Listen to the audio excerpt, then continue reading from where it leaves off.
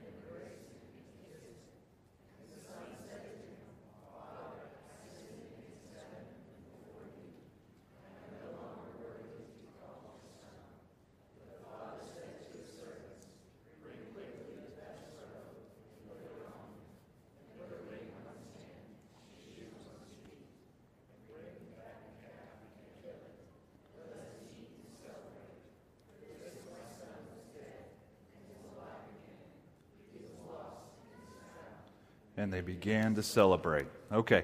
Now, I know there's more to the story, but this is the part of the passage that's going to help us see Jesus much more clearly today, so we're going to stop there with that. And I'm going to want you to remember that.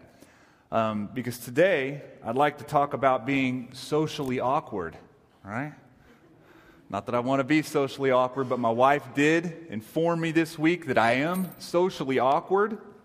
Some of you can relate all of a sudden. Don't you say things at weird times? And you're like, why did I just say that? Or you laugh at inopportune times. You might say something a little too loudly, right? We're all like that. How many times have you walked away from a conversation and you're like, that just happened. That really just happened. Why did that just happen? I'm like that. That's my reality, okay? The other day maybe a few weeks ago now in Starbucks, I actually did run into people that are more socially awkward than me, which made me feel good inside. And I'm sitting in a corner trying to blast through some work. I wasn't in one of those moods or realms or gears where I wanted to meet a lot of people and be this uber missionary. I had emails that had to get done, right? So I'm focused like a laser on the screen. And I'm banging through it, and this young couple comes in, what I would assume to be their first date, all right? So well done taking her to Starbucks, first of all, for a first date, if that is what it was. So they're sitting there, and they're talking back and forth, but I don't think they understood how loud they were talking, how loud it was. It was disrupting. So I had these special headphones that cancel stuff out, and they're all built to block that type of thing out. And I've got static and brown noise all just storming my brain, and I could still, like a chisel going through concrete, could still hear their conversation in all of its detail. Him awkwardly talking about his athlete's foot, right? I hope that wasn't a date. Hopefully there's brother and sister. Her talking about her fascination of cats and why the 12th and the 13th cat was really important to her that year. Right? And then they argued for 20 minutes on who was the best looking character on Doctor Who. Right? Which the answer is no one. Because if you watch that show's only for British people, by the way. So if you're watching that, cease and desist. Amen. I'm messing with you. I bet that no one in here struggles with being socially awkward. I bet all of you have an IQ socially that is huge. But I would bet many of you, say maybe most of you, probably struggle when it comes to your social IQ and your social awkwardness with God, relationally with God. I think many of us might find ourselves struggling, right? Feeling awkward. For some of you, you might attribute that to the fact that you don't like to read.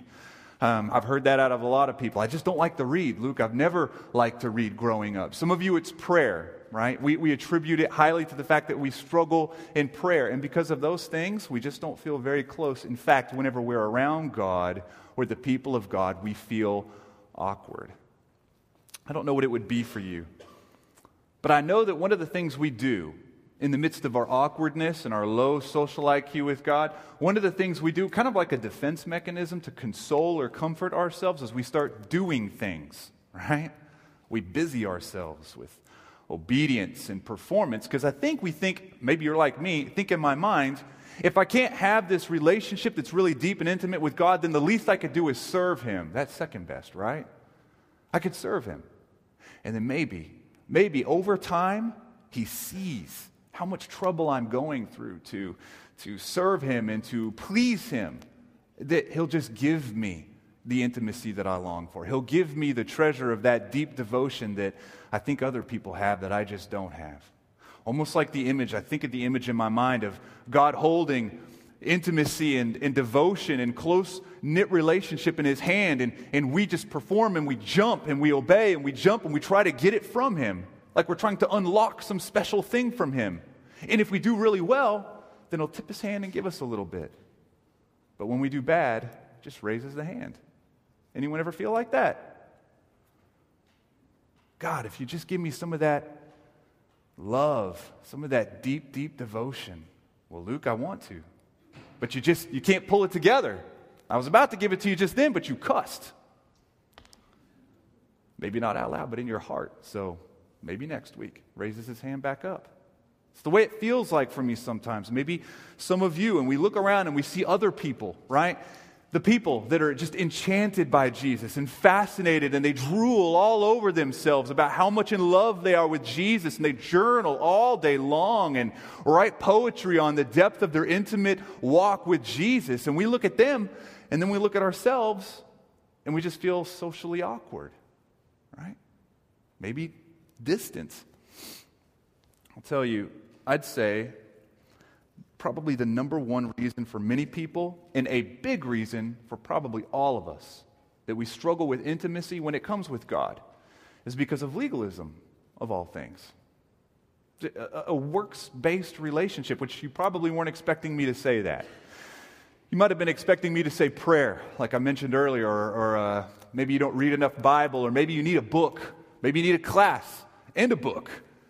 Right? Maybe you need a mentor to go through a class with you and on a book to learn how to have and listen, some of those things might help and some of those things might be true, but I am still going to submit that one of the biggest, if not one of the biggest, or the biggest for some of you, reasons that you are locked up and cannot find an intimacy in a deep love relationship with God the Father is because of legalism. A Pharisaical heart, which is beating inside of all of us, I'd say. Paul is going to prove that today. He's going to prove this. You know, Paul, if you've been following us through Galatians, we started several months ago or a few months ago, he's actually changing pace and he's changing direction today in Galatians, which some of you are very glad for. The biggest critique that churches get whenever they teach through the book of Galatians is that it's repetitive. And I would say amen. But it's good that it's repetitive. You see, Paul is contending with the same people group to do something very difficult. So he's doing it with different words, and he's doing it with different emotions, and he's coming from different angles. He is exhaustively contending with this church To do what? To do things? No, to remember. To remember who they were and what the gospel had done for them. What Jesus living, dying, and living again rewarded them with. He's trying to get them to return to the cornerstone of the foundation of the church that he helped plant so many years earlier. But he left. False teachers came in. They had a smooth preach. They picked it up. And it started to rot the church from the inside out. He's contending with them. So for the last 4 chapters almost, he's been trying to remind them of who they are and get them to remember who they are. Today is the very first day that he actually tells the church to do anything. Isn't that amazing? Today is the first day that we even find in the last part of chapter 4 that he even says, oh, and do this. Now for the rest of the book of Galatians, you will see Christian ethics and what we do in light of what God has done. Now, this isn't some mysterious thing that is only true in Galatians. If you look at anything that Paul wrote, back when we did the book of Colossians as a church, if you look at Ephesians, 1 Corinthians, the way Paul wrote is very informative to us. He always spent the first part of his letters contending with who we are in light of what God has done. It's only after that he gets to, and this is what we do in light of what God has done. It's not the other way around. We don't act so that God will act. We act because God has already acted. And he even modeled the format of his letters after that. So it's just now that we're starting to turn the wheel a little bit. He does such a good job. Look at Galatians 4. This is the text that we're going to do today. It is a difficult text. There's a little bit of work to do in it. So I'm just going to jump in if that's okay. Galatians 4, verse 21 through 23. This is what Paul tells the church in Galatia. Tell me, you who desire to be under the law, do you not listen to the law? For it is written that Abraham had 2 sons, one by a slave woman and one by a free woman. But the son of the slave was born according to the flesh, while the son of the free woman was born through promise. Okay, Abraham actually had 6 sons. The reason it says 2 here is because he's drawing a distinction for the rest of this passage on 2 sons, the first and the second son, Isaac and Ishmael, or actually Ishmael and Isaac. That's what he's doing right here. Now, I don't know where many of you went to church growing up, and so therefore I don't know what you've been told or taught as regards Abraham, right? Some of you just know it from that song at church camp. Abraham had many sons, right? Many sons had Father Abraham. Isn't this how it goes? And that's probably all you know, right? I will tell you just in a nutshell, Abraham received a promise from God that he would have a son. This is a miraculous promise, understand, because he's old and he's crusty. And his wife is old, right? And she's barren. Biologically, chemically, she cannot have kids. Some of you know people like that. Some of you are women like that. You cannot have kids. That's who she was.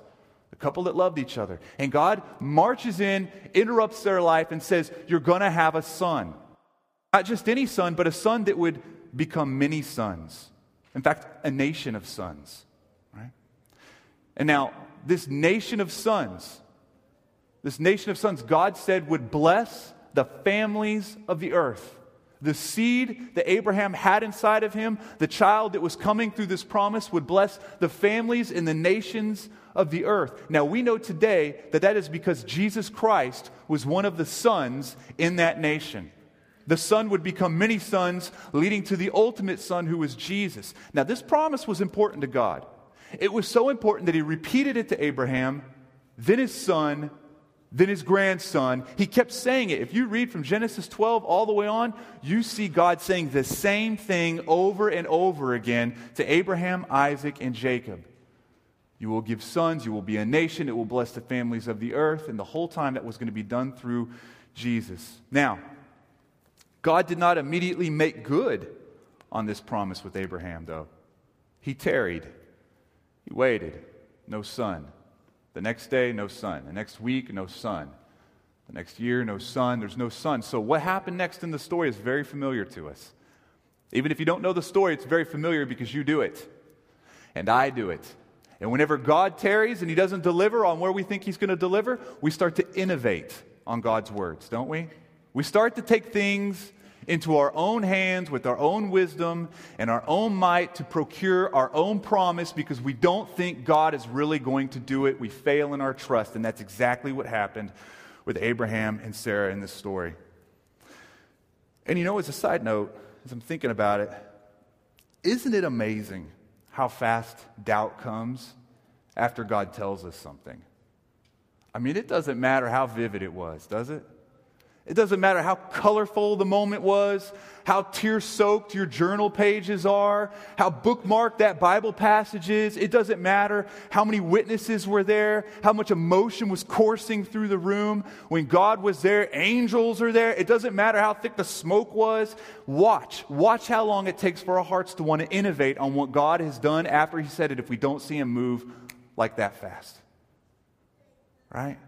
How many times have you had to tell someone or hear someone tell you, hey, I thought God told you not to do that. Hey, didn't God tell you not to take that job? I thought God said that you guys were supposed to be together. I thought God said this was your church home, that was your church home. I thought God said, and what do we do? What do we fill in the blank with? All right? Maybe I was wrong. Well, maybe you were, friend. Maybe you were. Chances are you're innovating. Chances are you're innovating on God's word. To you. I will say that. I'll submit that. Now, again, I'm off the topic. I'm going to get back on right now. Look at Genesis 16. Genesis 6. Now, I'm going to be going back and forth from this Galatians passage to Genesis because I want to show you in Genesis what Paul is talking about. We're not just going to take him at his word. We're going to go back and look at what he's talking about. In Genesis 16, this is what's going on. This is the innovation on God's word that I'm talking about. Now, Sarah, Abram's wife, had borne him no children. None. Zero. She had a female Egyptian servant whose name was Hagar. And Sarah said to Abram, behold, now the Lord has prevented me from bearing children. Go in to my servant.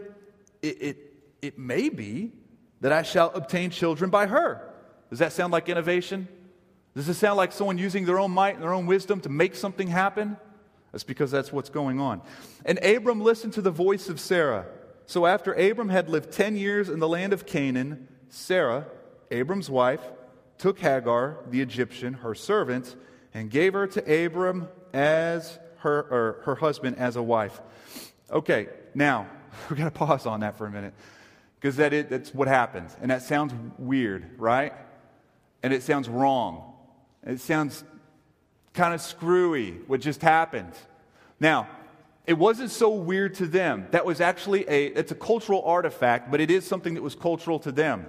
That when the women that were married to the alpha male or the paterfamilias of the family line was unable to give children, that servants were given in marriage. This is something that was kind of normal to their culture. It doesn't mean that it was smart, right? It doesn't mean that it was smart. Let me just say, it's not smart to have multiple wives, man.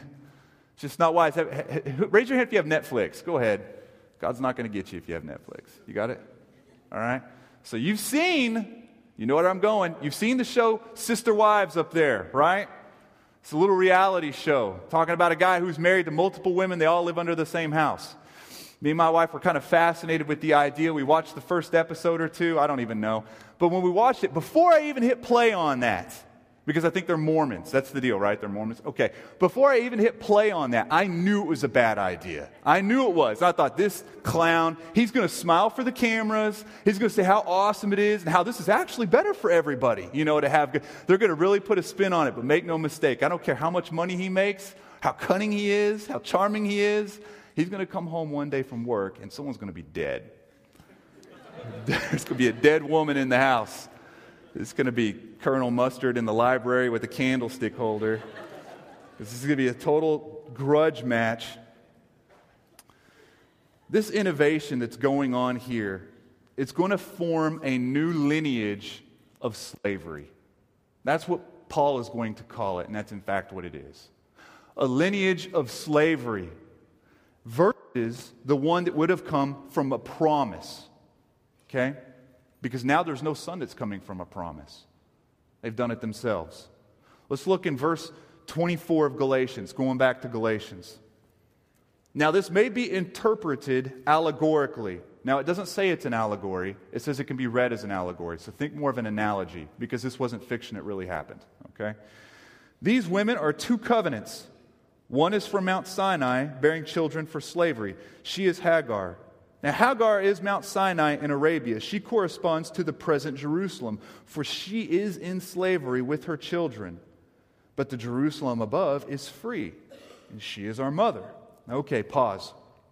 What Paul is saying here is that we have two sons, and one is coming by the power of self-reliance, the power of doing it yourself, leaning on your own wisdom and your own might. The other son represents a child coming through the power of grace, through faith, because of a promise.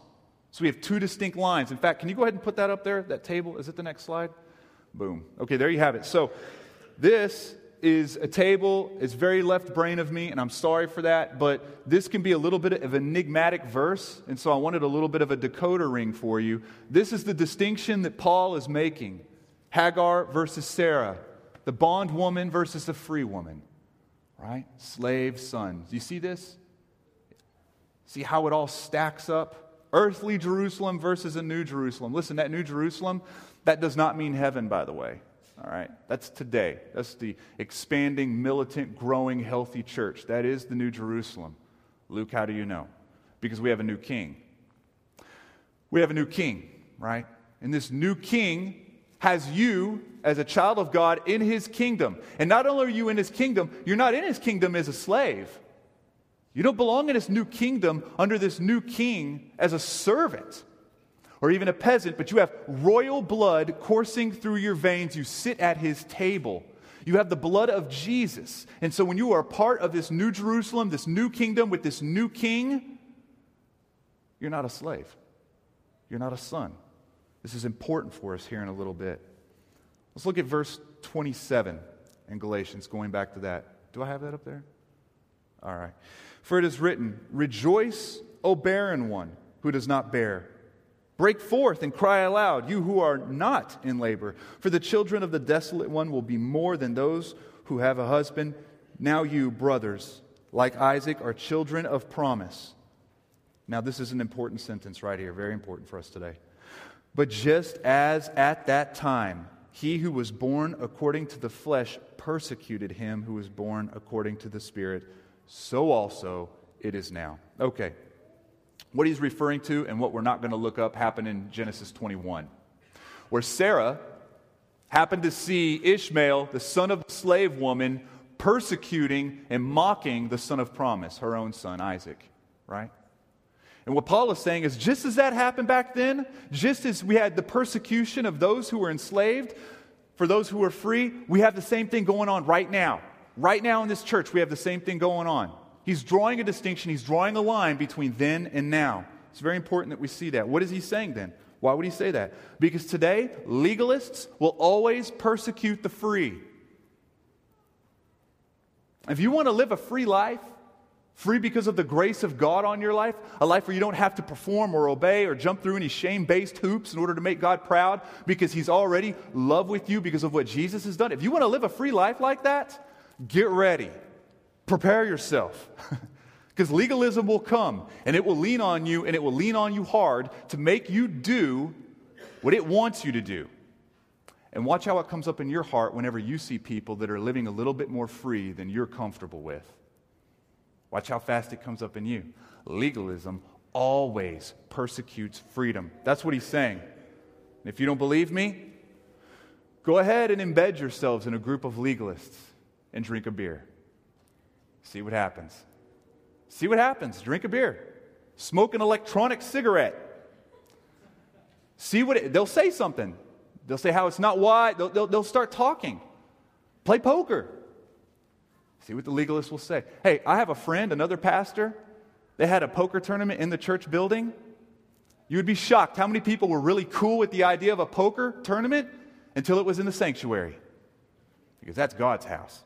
As if God stops owning things at the property line or something. As if everything's not God's, you know. Can't play, yeah, but we worship God here. You're supposed to worship God everywhere, you know. But legalism comes up. Hey, tell a fart joke around legalistic people, right? You'll get the riot act on how that's crude joking, you know. How you shouldn't talk about farts. Farts are funny, come on. It's okay to tell fart jokes. Let's look at verse 30.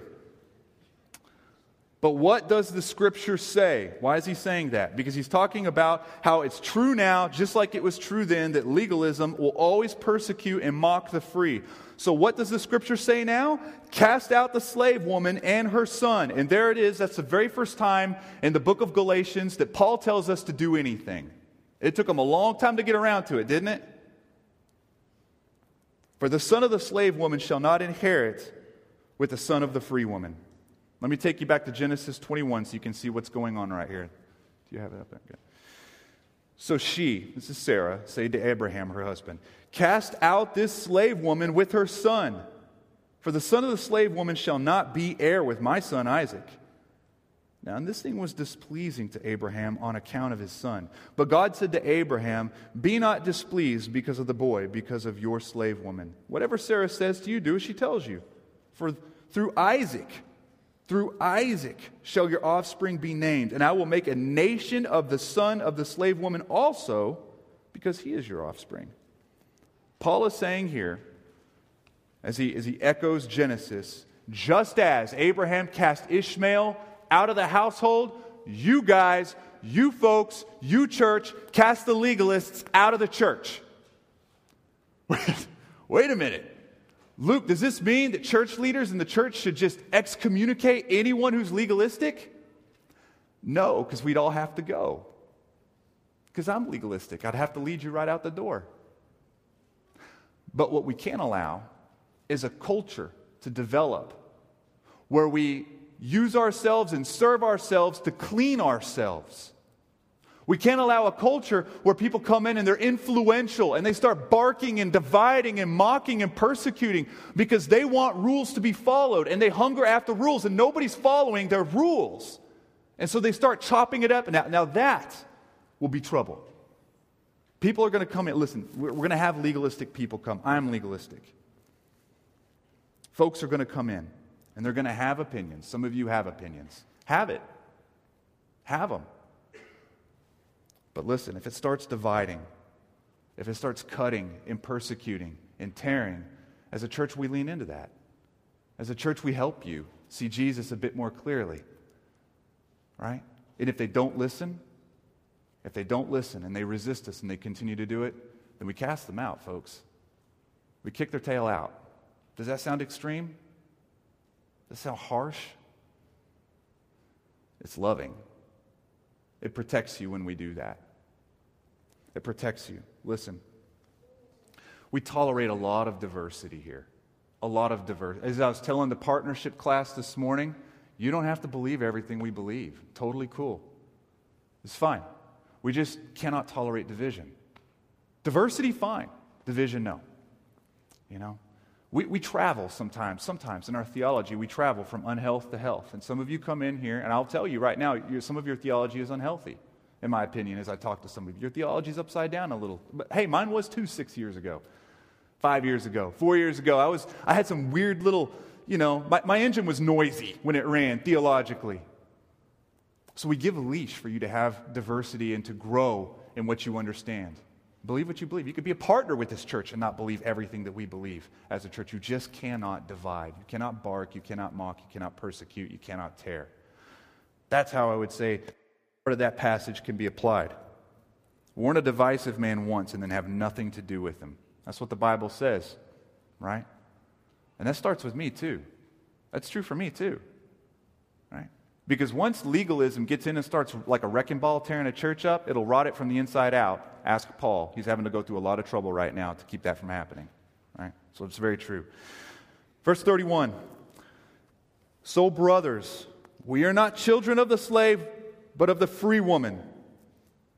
Translation, we are as free as God's children. We are not captive as slaves.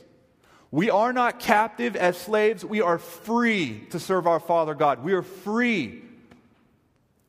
I think where I'd like to apply this passage is legalism will do to our intimate devotion to God, as I started off saying.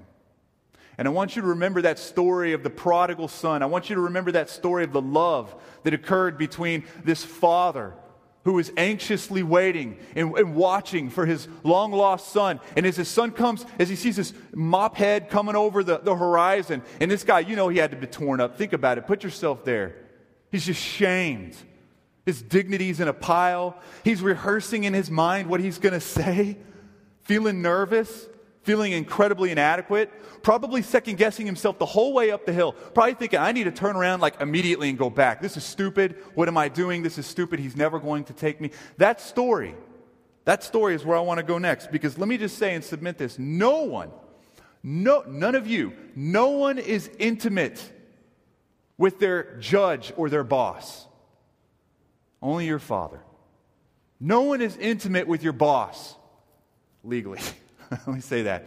No one is intimate with your boss. No one wants to hang out with their employer or the judge that they just walked out of the courtroom. No one wants to do that. I mean, I've had bosses. Have y'all had bosses before? You don't just want to go out and throw the frisbee with them. You know what I'm saying? Or watch Thor 2 with them. You don't want to hang out and cry on their shoulder and share lunches and moments. And you don't want to do that. Why? Because they're your employer or your coach or your principal or your judge, and you're trying to get something from them. You're trying to procure favor from them in some way.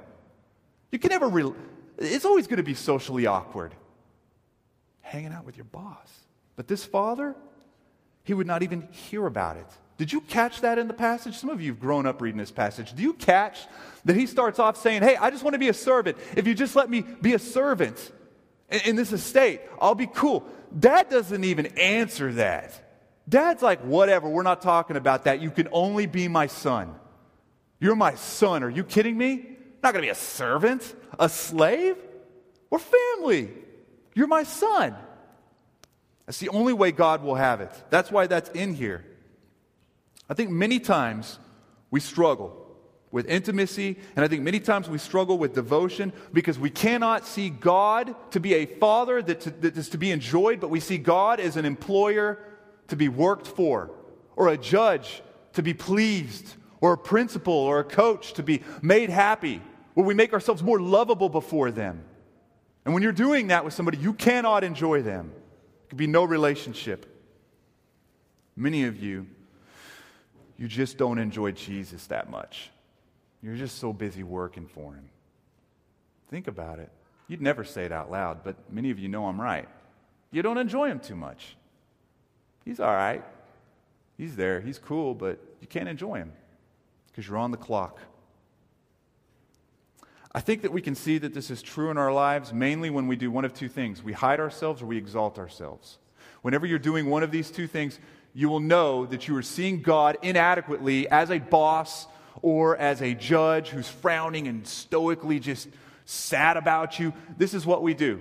We exalt ourselves whenever we feel like we've put a few good weeks together and we haven't done that sin, right? And so we feel like we're entitled. Like, hey, man, I'm here to worship. Let's go. Like, you're entitled to be there. Like, everything's cool. Like, last week you couldn't do it, but now you can. And then watch how quick we start judging other people. And we just thank God that we're not as dirty as they are and we don't struggle from the same sins they do, right? All of a sudden their homosexuality is worse than what you do online, right? All of a sudden their tattoos are worse than your mouth. And we do that. We judge other people. We start to measure them and measure ourselves against each other. We measure how we do based on how they do, and we measure how we do based on how we did last week.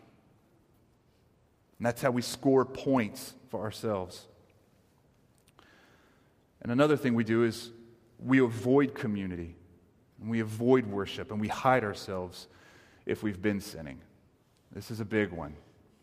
This is a big one. Lots of people, they sin or they go through some sort of a sin pattern or they return to the same thing and they vanish, right? They vanish from both community and worship. I say community because that's our horizontal relationships, worship because it's our vertical relationships, but we disembody ourselves from both because we feel too dirty and too ashamed to show up, right? And what we do is we kind of lash ourselves and punish ourselves. That's how we clean ourselves. And we have control over it when we do that. We actually control our own sanctification, and we don't even need God. All we have to do is just feel a little better inside. And then when we feel better, we go back, right? And then we sin, and we exit, and we go back, and we exit. And you can see it on people. You can see it in yourself. It's tough. You're saving yourself when you do that by depriving yourself. You're cleaning yourself. You don't really need Jesus. You're putting yourself on the cross. That's what's happening when you do this.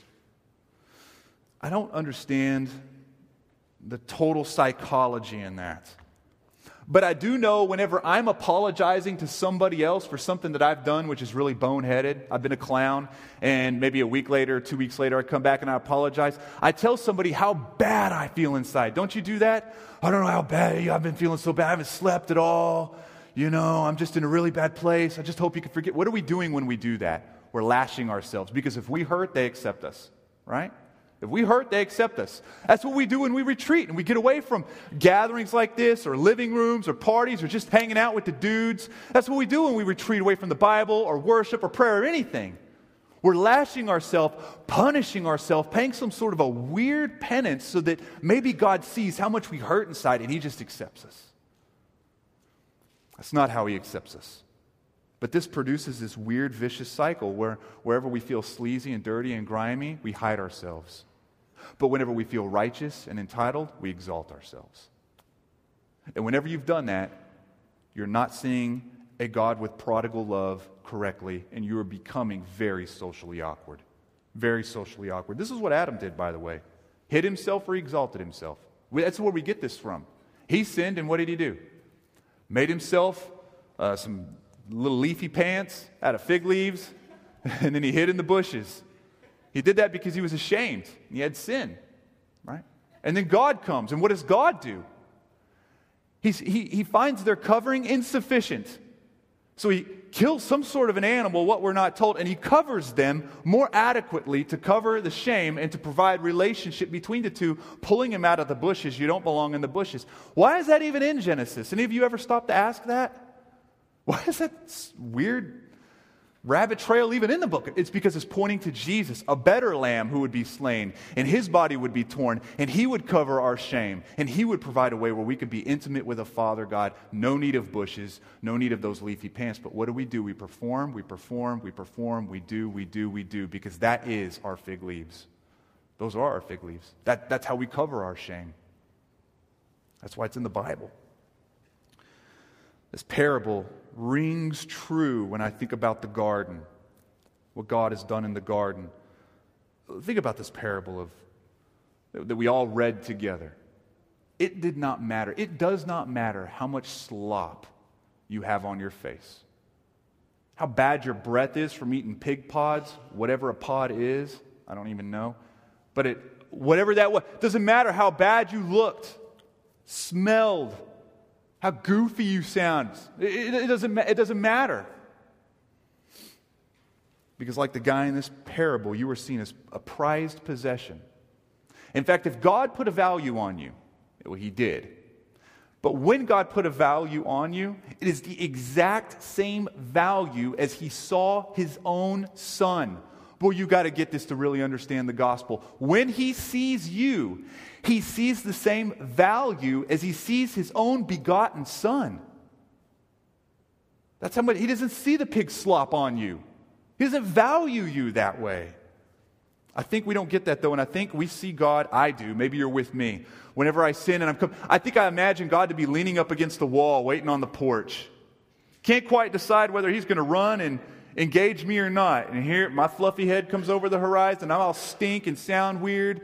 And, everything's goofy. And I think we just believe that He's thinking in His mind, well, look who decided to show up. Well, he's got some explaining to do. He thinks he could just walk right back in and just be my son? Well, he's got another thing coming. He's got some stuff to prove. He's got some stuff to do.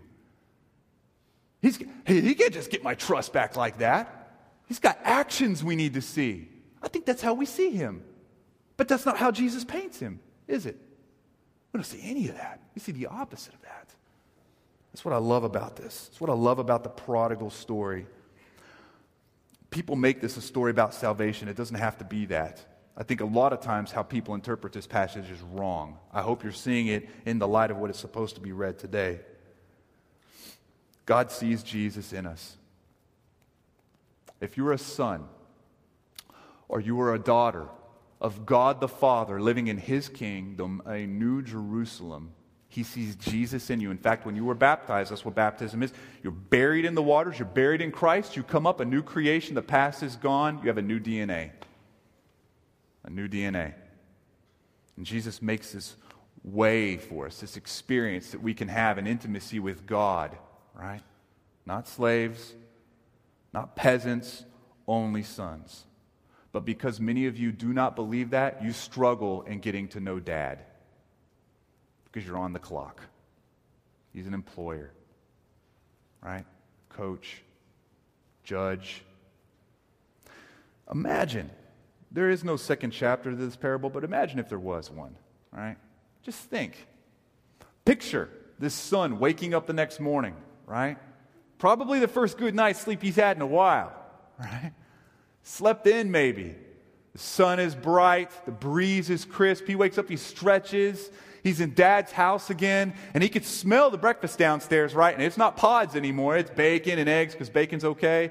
And he's smelling it, and there's coffee being brewed, and he's excited. And the servant knocks on the door and says, "Hey, bro, Dad wants you downstairs. He's excited to have breakfast with you," right? Imagine, and just imagine. What if that son said, "Hey, well, I can't go. I can't go because I still stink a little bit. I mean, I washed and I scrubbed as much as I could, but it's pig poo, and I'm just saying it's tough to get off." And I'm still kind of grieving over how I spent all that inheritance and that whole thing, and I picked up a speech dialect there when I was in the foreign lands, and my hair all looks Zoolander, and I don't look and feel and sound like I need to look and feel and sound to be before the king. That servant would be like, "What are you talking about? We saw you coming over the hill. Whenever God loved you and whenever your father just embraced you, you are a total mess. Go downstairs and have breakfast with him. What are you doing?" But I can't imagine him having that social awkwardness about him. I can see myself having it. I think Paul is fearful that many of these Galatian Christians are going to deny Jesus as a sufficient sacrifice and become slaves again. And they have become very socially awkward around a prodigal love that comes from God the Father. And it's killing Paul to see this. It's killing him to see it. And he hates that legalism so much that he says, "Get it out the door. Get it out the door. It's not to define who you are." So listen, you guys are starting a new year. We're still in January. Some of us are still getting around to starting some resolutions. And I know, if anyone in here is serious about resolutions, I guarantee it was on everyone's list. I want to have a better devotional life with God, right? I want to be more intimate with God. So we usually put the obligatory blocks in that thing. I'm going to read more. I'm going to pray more, right? Am I right? Those are the two things. I'm going to read more of the Bible. I'm going to read a couple more books than I did last year, which means maybe 2, right? And I'm going to pray. And I think that's great. You should. I mean, whatever you prayed and read last year, do it more this year. We are big fans of the Bible. Read it, memorize it, preach it, pray it, sing it. We love the Bible. And we love prayer too. Pray, pray, pray, pray. Pray when you're alone, pray in groups. We believe it. But can I suggest, as you start this new plan, if you want an intimate devotional life with God, I'd like to submit you recast how you see God the Father. Recast it. You've got this caricature built up in your mind of who he really is. And it's blocking everything you're trying to do. And it's making it very awkward between the two of you. Some of you just do not enjoy Jesus very much. Some of you just don't enjoy God. And you'd never say that out loud, would you? Because it feels heretical, right? It feels like, ooh, if I say that, then it's like I really mean it. Some of you need to say it. Some of you need to pray that. Does that sound weird? Some of you need to just straight up tell God, "God, I'm afraid I don't enjoy you very much." You don't think he knows that? You don't think that honesty would help? "God, I just don't enjoy you very much. I'm not liking this thing. I'm tolerating it. I just don't like it. Don't enjoy you." And the reason is because you're trying to make him like you. And so he's become this overbearing boss. Can I just say something? And I say this all the time. I jeopardize it losing any strength or power because of the repetition, but I think it's appropriate here. On your worst day, if you're a Christian, on your worst day, In your worst moments, in the middle of your worst thought, you are highly favored, highly prized, and highly loved, and you cannot be loved any more than you are in that moment. On your worst day. Think about it. I've had some worst days. I've had some moments, even with the thoughts in your head, that you think to yourself, no one could ever know I just thought that, ever. That goes to the grave because it's so screwed up and it's so weird. In the middle of your deepest point of depravity, as a Christian, you are highly favored and highly loved, and He cannot love you any more than He does at that moment. He loves you with the fury and the power and the direction that He loved His own Son. It's hard. It's hard to embrace. But think, and as I said a few weeks ago, Jesus come busting out of the water of baptism, and God thunders from the heavens and says, "This is my Son in whom I am well pleased." That's what He says about you. But Luke, how could He be pleased with me? All this long line of baggage I bring with me, the thing I did today. How could He be pleased with me? He's pleased not with your actions or inaction. He's pleased with the action of Jesus because you could not act. It's Jesus' actions that pleases God. And as a Christian buried and with the new identity on, He is pleased with you. He loves you. You are His prodigal son. That's the punchline. You came from a free woman or a child of grace. You are free. You are free to enjoy Jesus. Did you sin today? You're free to enjoy Jesus. Are you locked up in some weird addictive pattern? Did you know that you're free to enjoy Jesus? You're free to enjoy your Father God. You're free to do that. How do you see Him, though? Many of you, and I'm finishing with these thoughts, many of you have this limping intimacy that you've had as long as you can remember. As long as you can remember. And you might even admit today that you don't enjoy God very much. You might do that. And you might even relate to the prodigal son as he's all just drenched in grime, right? And is unlovable. But you have a real hard time seeing yourself as anything other than that prodigal son. You have a hard time seeing yourself anything but being grimy and scandalous. You can't see yourself as celebrated and loved. Friend, do you understand that intimacy will come when you believe God when He says how much He loves you? But you've got to believe it and just be good with that. Right? Failure here. It's when we detach from community. We detach from worship. We detach from these things. And you do it because you believe that Jesus on the cross was just totally insufficient. It was good, it wasn't enough. So I got to make up for it. I got to clean myself up. I got to take Him off the cross because He was inadequate. I have to put myself on the cross because I need to pick up where He left off. And that's what we do. That's what was going on in Galatia. And then finally, I'd say there's many of you in here now, maybe most, that are deep in sin of some kind right now. You walked in here with it. You have this sin. And you're listening to me, and I'm talking about things like enjoying God and having pleasure and being this son who's excited, or his daughter to be excited around dad. And you're like, whatever. I can't even get halfway there, Luke. I mean, I see it, but I can't see it. Listen, I will, not as a qualification, I will say our sin over time, it starts to build callous on our heart. The Bible talks about it, building calluses on our heart. And it becomes this weird partnership we make with sin, where we'll let it live in our life if it doesn't expose us too bad. And we place this idol on our heart, and it shares the throne with God. That really happens. And the only time we feel sorrow, Paul calls it worldly sorrow, which is a sorrow that we got caught, or a sorrow that it's kind of making things, inconvenient for me. That's a sorrow. But that's not where it's supposed to drive you. Your sin and your predictable patterns are supposed to drive you towards godly sorrow, where you have this righteous indignation against the sin. But you're free to be a son. You're free to be a daughter. And no way am I saying that you enjoy and make a partnership with your sin and enjoy God. You're going to find that very difficult to do because God is ferociously jealous for your heart. And He will not take anything but all of it. And if you start putting things on your heart, you watch how fast he starts pushing it right back off. And that's out of love for you. That's grace to you, right?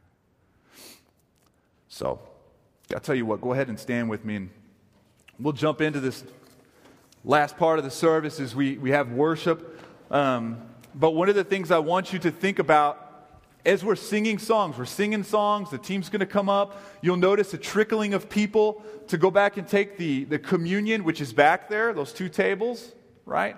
Those tables represent God's broken body and His spilt blood. It's a visible gospel for us to take, a fellowship with God that we enjoy, right? So if you're a Christian, we'd love for you to go back there. In fact, it's even better if you go back there with somebody.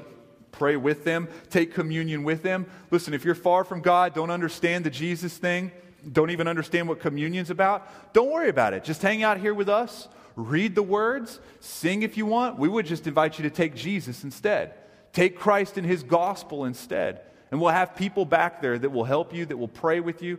If you're just confused, you want to know more, Wes will be back there, I'll be back there, Chase will be back there, and Charlie will be back there. You'll see some people.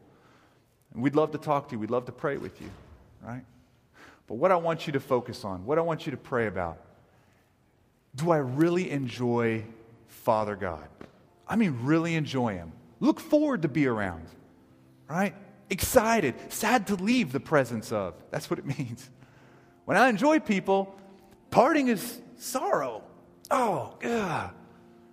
For most of us, man, we look at the clock, right? How much do you really enjoy God? And did you know that you could enjoy Him fully? And He's not only cool with that, He's wanting that. He is a prodigal father with a prodigal love. Boy, I hope you see this. I hope you see this. Just respond. I mean, I don't really have much else to say, but just respond to God's love. Right? Let me pray for you.